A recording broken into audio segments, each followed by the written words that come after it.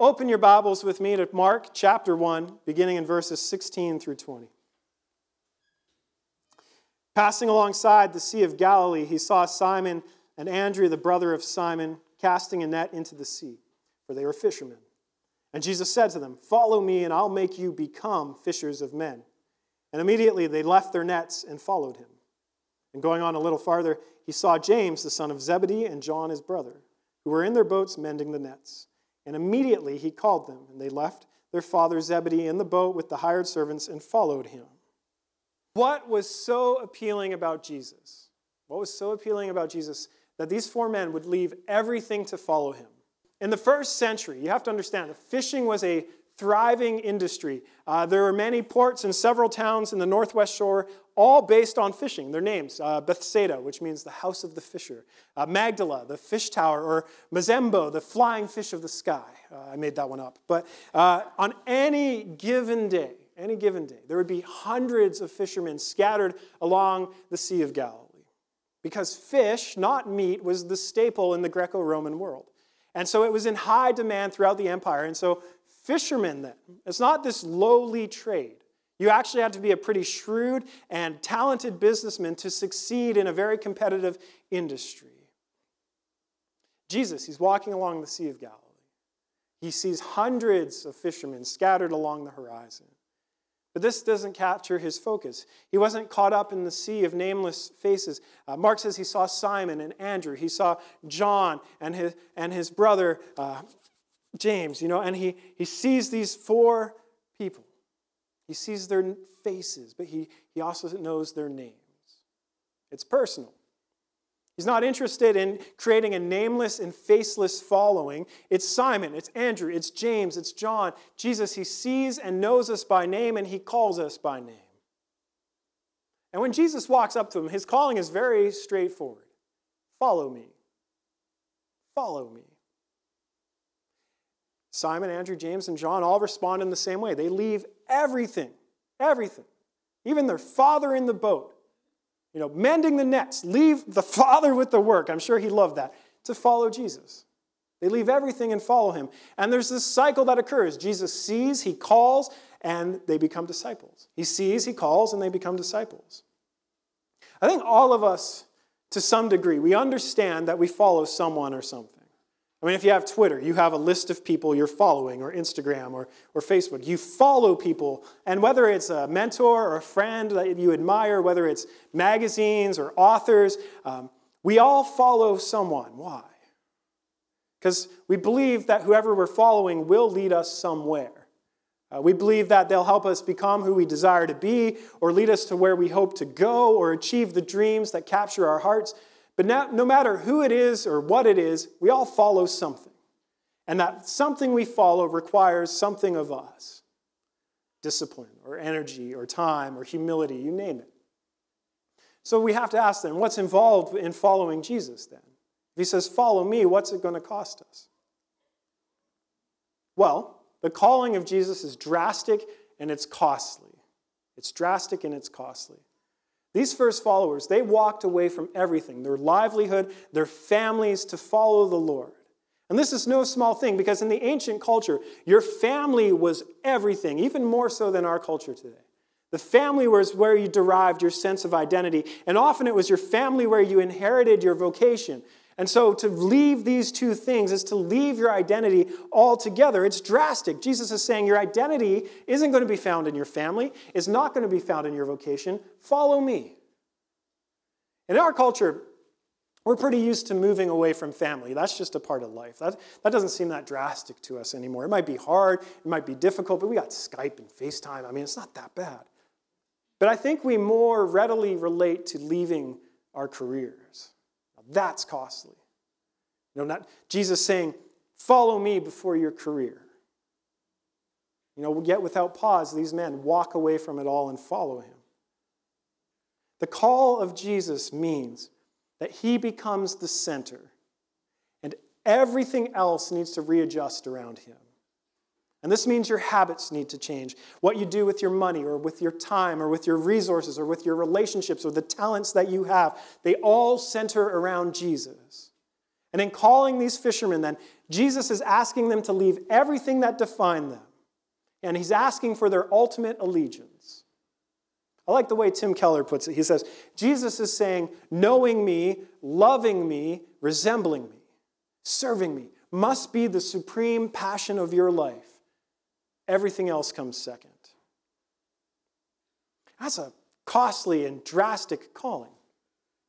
But what I find fascinating is I know plenty of people who've left behind incredible things to follow Jesus, and they don't regret it. A good friend of mine, Keith, I met him while I was studying in seminary.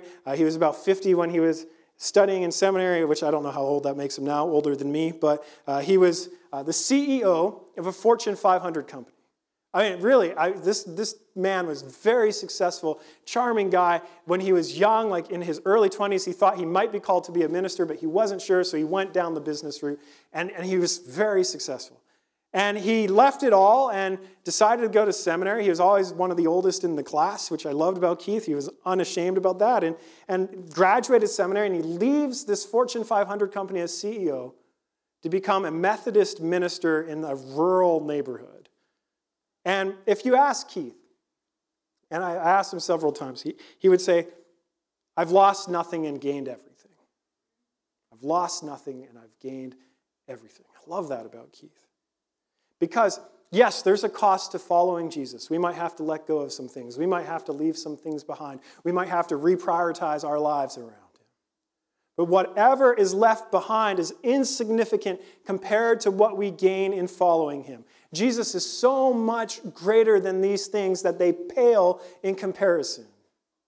The truth is, if we truly encounter him, we would drop everything in an instant just to be near him. We drop everything just to be near him. But why is Jesus this appealing? Well, for starters, Jesus takes the initiative, which in our culture would be deeply refreshing. No one takes the initiative anymore. We're always waiting for someone to invite us to do something. Jesus takes the initiative. He calls people to follow them. But you got to understand, in the context, this is a profound break from the traditions of Judaism. Pupils, they would choose their rabbi. They would choose their teacher. They would approach them and ask to follow them. And rabbis, they didn't choose pupils. And those who wished to learn sought them out and said, I want to study with you. And the rabbi would bring the follower on, believing that they could become like them. And so it's a big deal that Jesus seeks out his disciples rather than waiting for them to seek him out. These men, they weren't looking for a rabbi. They were looking for fish. They weren't on a religious quest. They were just doing their jobs. And the truth is, you don't seek Jesus out. He seeks you out. And even if you know that you're seeking him, you'll come to discover that it's only because he's already been seeking you. As St. John writes, we love because he loved us first. This would be like the greatest scientist, seeking you out and saying, come be my scientific protege. Very appealing offer, thank you. This would be like the greatest cook coming to you and saying, come and study under me. This would be like a great musician offering to develop your talent. And maybe that's what's so appealing about Jesus. Rather than seeking out yet another thing to follow, he seeks us out and invites us to follow him and become like him. Jesus, he comes to these first disciples and invited them into something so radically different than they had ever known. But there's still more to this uniquely different call of Jesus. His standards are not like the standards of the other rabbis.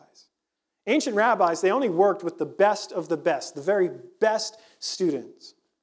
But unlike those rabbis, these fishermen, they're not required to have the best resume. They're not required to be head tall among the rest. They don't need to exhibit any knowledge of Torah or pass a qualifying examination in theology. What they need to learn and what they need to do can be learned and done as they follow Jesus. And perhaps that's what's so appealing about Jesus. He isn't asking his new disciples to demonstrate some amazing skills or commit to an intense learning plan. He's inviting them to follow him, to be in relationship in him, to join him as they are and not some future version of themselves. And this is so different than the things we follow. What we follow is all about our efforts and rules and structures, and things in this world, they're just so competitive, aren't they? They're so competitive. And only some people truly arrive, and we have to make great sacrifices no matter what field we're in if we want to be among the best in our field. But Christianity is completely unlike this. Jesus totally reverses the structures. It's not about what we have to do, but about what has been done for us. It's not about how well we can follow or how much love we can muster up or what we've accomplished or how good we are. It's simply about Jesus and him inviting us to follow him. So Jesus, this calling of Jesus, it's drastic, it's costly, it's uniquely different, but it's also powerful. It's powerful. What's really fascinating to me is Mark doesn't present these disciples of having much of a choice in the matter. Jesus calls and they just find themselves walking towards him. Like they're on the way and they probably are wondering, like, what is happening? Because the initiative is entirely Christ's. And yes, they respond, but his calling is effectual. What I mean by that is that when he speaks, he creates. When God created the world, he said, let there be light, and light shone in the dark. When Jesus says, follow me, disciples are birthed. His call creates a response within us and moves our hearts to respond to his love. It's because when he speaks, his words, they reverberate in our souls. They call out to our deepest yearnings and longings for a sense of purpose, for a sense of meaning in this confusing world. He calls us to follow because he knows that we yearn that something, whatever it is that we follow, will bring us to this goal of finding peace and wholeness and purpose and meaning. And his invitation, it has a peculiar effect. We might not be able to explain it even.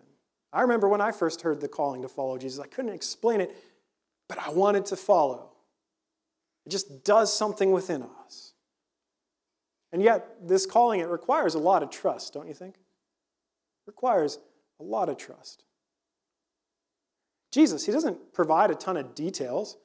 The fishermen, they don't know where he's going to lead or what it's going to entail, how long it's going to take. He doesn't give them a roadmap. He doesn't give them a destination. The invitation just requires trust. Trust that leaving everything behind will really be worth it.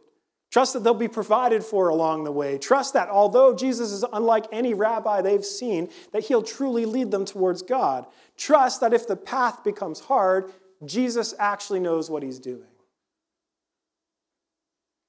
But again, this is different from the things we follow. They call us to trust them, and they hold out an end destination, but it's always like a dangling carrot that we can never quite reach.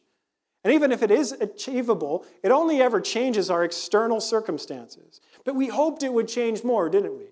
We hoped it would change more, but our outward realities rarely change our inward longings. I used to work as a graphic designer in a branding agency and in advertising firms, and when I was a junior designer, all I could think about was becoming my own boss, becoming a creative director so that I could bark orders at other people. And I thought once I had arrived in this position, I was certain I'll be more content, I'll be more satisfied. And eventually I became a creative director. And was I more satisfied? Was I more content? No. Because once I arrived, I wanted the next thing, starting my own agency. And so I went with some guys and helped start a design agency. Was I more satisfied? Was I more content? No. Then on to the next thing and the next thing. You see, my job never changed my heart. A better title or more autonomy or more money, it could never give me the satisfaction and the contentment that I was searching for. It's no different than people who move to a new city thinking that a new place means a fresh start by default. Certainly some things are going to change, but external realities will never change internal realities. The old saying, wherever you go, there you are, is very true. So listen to me on this because it's important. The reason Jesus doesn't provide a destination is because when we start following him, we've already arrived. He is the destination. And we can spend so much time in our lives fretting about what's my calling, what should I do, where should I go, because we think these things will bring us that contentment and satisfaction. But the reality is when you see that your fundamental calling is simply to follow Christ, you've already arrived. The things you're searching for are already available to you. And Jesus, he's the only person who can actually satisfy us, who can actually fill the cracks of our souls that are desperately searching for meaning or purpose or love. And no matter where following him may take us, no matter what it might involve, it will be worth it because he is the destination. And so this calling, it's costly, it's drastic, it's different, it's powerful, it requires trust. And that is a high calling for anybody. This is a lot to ask of somebody. And so it still begs the question, what was so compelling about Jesus that these original disciples would just pack up and leave everything to follow him? We don't get a peer into the internal monologue of the disciples. Lots of people have over the ages. Some people suggest that Jesus was just very beautiful, and so people followed him. Or that he was charming, or that he had a reputation at this point, so people followed him. Or it was the allure of his laser beam eyes. But seriously, if you're going to reorder your life around someone, there'd have to be something utterly compelling about them, wouldn't there? So what was it? What was it that these people would give up everything to follow this man, to accept this high calling upon their lives? And Mark, he unpacks this allure a little bit, but it's subtle. Look again at verse 17. Jesus says, "Follow me, and I will make you become fishers of men." The call of Jesus comes with a promise, with the words, "I will make you become." Jesus takes responsibility for our future transformation. The call of Jesus includes his commitment to us. Jesus' invitation, then, it comes with a promise, a guarantee that he is more committed to us than we are to him. And that's what's so appealing. Jesus' call comes with the promise that Jesus himself will do it. And he'll make us into something that we could never become on our own. This is like Stephen Hawking, coming up to you and saying, "Come follow me and I'll make you become the greatest genius." Or, Justin Bieber coming up to you and saying, "Come follow me and I'll make you the greatest teenage heartthrob the world has ever known." Or Roger coming and say, "Come follow me and I'll bequeath upon you all my southern charm and my robust vocabulary." Studying under these people would be great, especially Roger, I know, but they could never guarantee our transformation. They could never guarantee the promise that they had just made to us. They can't get inside of us and recalibrate our will or our minds, our souls, or our hearts. And so how is Jesus then able to change us? How does that change occur? Julia and I, when we first moved to Vancouver, we lived in a high-rise on the 21st floor overlooking Emery Barnes Park. And it was a lovely condo. And on blissful, sunny days, we could see these families swarm to the parks. But on this one clear day, it was odd. There was just this one family there, the dad and his son, and the mom was sitting on the bench. And we could see from the distance, this is a pretty young child. And the dad and the kid were playing soccer. And so the dad would kick the ball to the child, and the child would touch the ball and then fall over. And the dad would run over, pick him up, and go back to his spot. And we thought, well, that's odd. And then the dad kicks the ball again. The child touches the ball, falls over. Dad runs over, picks the child up. And you're thinking like, this is a little cruel. Like maybe the dad should kick a little softer. But this was the pattern. Dad kicks the ball, child touches the ball, falls over. Very confusing. And even from the 21st floor, we could see like the dad was at his wit's end with his kid. Like he'd be like, stay, and what was going on? What was going on? Simple truth. We copy what we follow. He must have seen his first soccer game. You know how it goes. Soccer players, they're just failed soap opera actors. The smallest thing happens, and they drastically fall to the ground. Any fall, writhing pain, the flop, right? I love soccer, but this is true. This kid understood that soccer equals flopping. So when his dad kicked him the ball, he flopped. Why? Because he wanted to be a soccer player. You copy what you follow. And you probably noticed this in your own life. If you spend a lot of time with a snarky coworker, you start to copy their mannerisms. If you spend all your time reading The Economist, you start to copy all the financial jargon. We copy what we follow. But is it just a matter of copying Jesus that transforms us? No. That would make Jesus no different than anything else we follow. While we're called to put effort into following Jesus, while Paul says things like imitate me, and while we should put every effort to become more Christ-like, something more is offered than just an example to copy and imitate. We don't just copy and change. Jesus himself can make us become fishers of men. Well, how? And this is where the prologue of Mark's gospel is helpful for us. Jesus can do this because he's the Son of God. He's God in the flesh. If you encounter Jesus, you encounter the one who brought everything into existence by the power of his word. You meet the one who fashioned your soul, who knows your every thought and desire before you can even articulate them, who knows your inner workings and realities of your heart more accurately and with more clarity than you even know. So how does Jesus transform us? By the power of his word. It's like Genesis. God speaks and things come into existence from nothing. When Jesus speaks to us, we can become what we once were not. He can speak new life into us. He can speak purpose and meaning into us. He can bring life into places we feared were dead. He can bring reconciliation into relationships that we thought were lost or too far gone. And Jesus, he invites us to follow him, to become something more than ordinary, to become like him. To become like him. And it comes with the promise that he'll do it. He will make us become fishers of men. Back to Stephen Hawking, he could invite us to study under him, but he couldn't guarantee our transition into becoming a genius. He could only work diligently to get us there, but he can't change your being. He can't change your DNA. He can't change your ability to learn. The only being capable of that is God. And it's Christ who shows us that God is with us, that he is walking among us, and that he has the actual power to make us become like him. Because he's paving the way to the cross, which will remove every obstacle and obstruction that stands between us and God. But you might be wondering, is this really worth it? Maybe you're here and you're trying to figure out, do I want to follow this Jesus? And maybe you're torn, I still want to follow my own agenda, or I still want to follow these philosophies that really interest me. And you might be holding out, thinking that what you're currently following will someday pay off, will someday fulfill the hope that you'll be satisfied and content. One of my professors in seminary used to say to me, "Show me a better religion, and I'll become its greatest disciple. Show me a better product that can offer what Jesus offers and more, and I'll become that product's greatest disciple." Hands down, there is nothing better, nothing with the same amount of promises available in the world to follow. So until you can show me something better than Jesus, I'm going to stick to following him.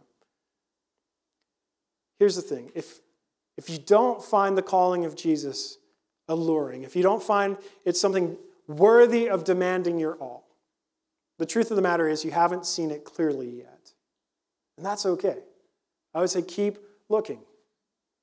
Keep studying. Keep asking the question, is Jesus really who he said he is? Because if he is, it changes everything. And what you'll find is over time, you'll be a lot like the first disciples. Your feet will already have begun to follow him while your heart and your mind catch up. But if we're honest, for all of us in this room, whether we followed Jesus for a long time or just for a short time, it's a challenge, isn't it? It can be hard to follow Jesus. Maybe you've trusted him, but now you find that your feet, they've become lazy. Your heart starts to turn back to old patterns and ways of thinking. And you find it hard. But the call that Jesus has placed upon your life includes his promise that he will make you become what he has called you to be. It isn't on your shoulders to follow Jesus perfectly.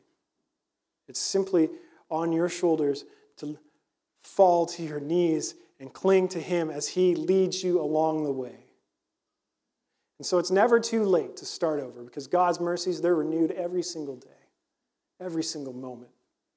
And this is the God who knows you by name, who calls you by name, who commits himself to your transformation and care. And he's more committed to you than you can ever be to him. So take the guilt and the pressure off. It's okay if you're an imperfect disciple because that's precisely what it means to be a disciple of Christ. And so you can breathe and you can relax and you can trust that Jesus truly is caring for you, that he truly is walking with you, that he truly is shaping and fashioning your soul more and more into his image. And he will show you how to participate in that journey along the way. Lastly, in the big picture of Mark's gospel, Mark is fleshing out a picture of the kingdom of God. The kingdom of God involves salvation coming into the world, God paving a new exodus through his Son. And so the calling of the first disciples is a picture of how God himself is creating a new people. In other words, they're going to play a part in helping others come into the kingdom of God. And yet these initial disciples, they have no idea what's in store for them. They have no idea that they've been caught up into the greatest movement the earth has ever seen. But all the same, they're God's new people, set apart for the purpose of making Jesus known throughout the earth. We can never fully know where Jesus may lead us. But what we do know is where he leads us will be infinitely better than any place we could discover on our own. He leads us into God's kingdom. He leads us into the love of God. He leads us into the movement that is changing the cosmos. And for us, that means he will lead us into our own city and in different ways for the sake of his kingdom, for the sake of him being made known. And so this far in the Gospel of Mark, what does it mean then to align ourselves with the kingdom of God? We get 3 words from Christ: repent, believe, follow. And where he leads us will always be better than any destination we could find on this earth, because he is the destination. He is the reward. He is God himself offering us the unending love of God in his presence.